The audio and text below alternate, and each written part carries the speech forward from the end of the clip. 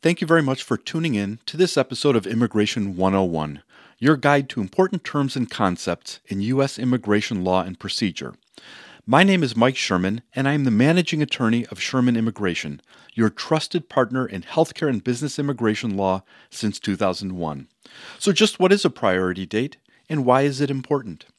A priority date is the date that the first step of an immigrant's green card process was filed with a U.S. government agency, usually either the USCIS or the U.S. Department of Labor.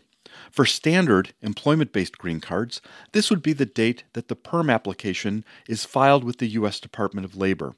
For other types of cases, this would be the date that an I-140 immigrant petition, an I-130 alien relative petition, or some other type of immigrant application is filed with the USCIS. Because the U.S. immigration laws limit the number of available green cards each year, certain green card categories are faced with a situation where the demand for green cards exceeds the supply. In these situations, a person's priority date is critically important, since it is the person's place in the line or queue of green card applicants. This pertains not only to when a person can proceed with the filing of the final step in the green card process, but also determines when the U.S. government, either the USCIS or a U.S. embassy or consulate, can actually approve the green card. So how does the U.S. government publicize and communicate the priority date cutoff information to the public? Well, the U.S. Department of State notifies the public by publishing a visa bulletin each month. This bulletin lists all of the green card categories and also indicates whether or not there is a backlog in each one. For categories where there is sufficient supply of green cards for all applicants, the visa bulletin will list the letter C for current.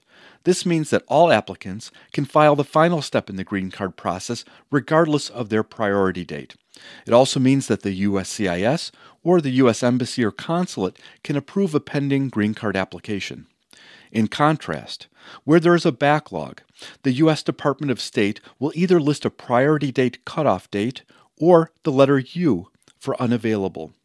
When there is a cutoff date listed, then anyone whose priority date is listed before the listed date can file the final step in the green card application process. In addition, in that situation, the USCIS or U.S. embassy or consulate can approve a person's currently pending green card application. The visa bulletin is usually published about 2 weeks before the start of each month and can be accessed on the U.S. Department of Labor's website at www.travel.state.gov. When you review the visa bulletin, you will see 4 different charts, including dates of filing charts for family-based green cards and employment-based green cards, and final action date charts for family-based green cards and employment-based green cards. Each month, the U.S. Department of State advises the public whether to use both charts or whether instead just to use the final action date charts. When you review the various charts, you will immediately see that there is a worldwide category, followed by categories for certain individual countries or groups of countries. For example, for employment-based green cards, there are separate columns and priority date cutoff dates for people born in 7 countries, including mainland China, India, Mexico, the Philippines, and then a grouping of El Salvador, Guatemala, and Honduras. The U.S. government has set up separate green card quotas for those countries based on its determination that applicants from those countries would use more than their fair share of green cards if a limit was not put in place.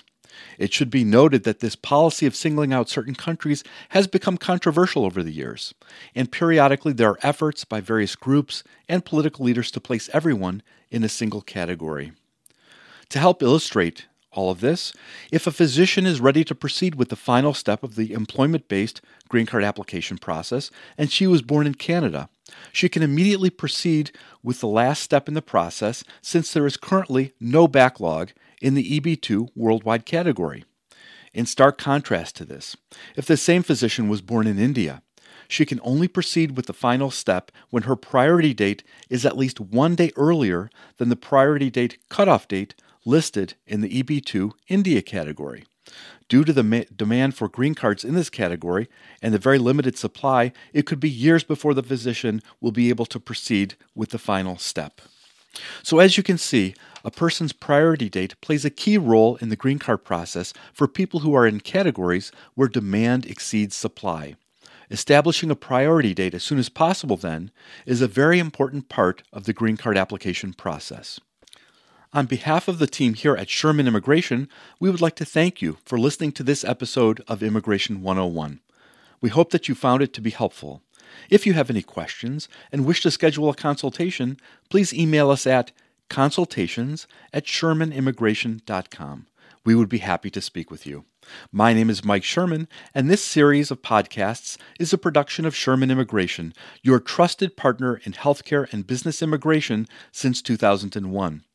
The information presented is general in nature and is not intended as legal advice. Reproduction of this episode, in whole or in part, is strictly prohibited, without prior express consent of Mr. Sherman. All rights are reserved.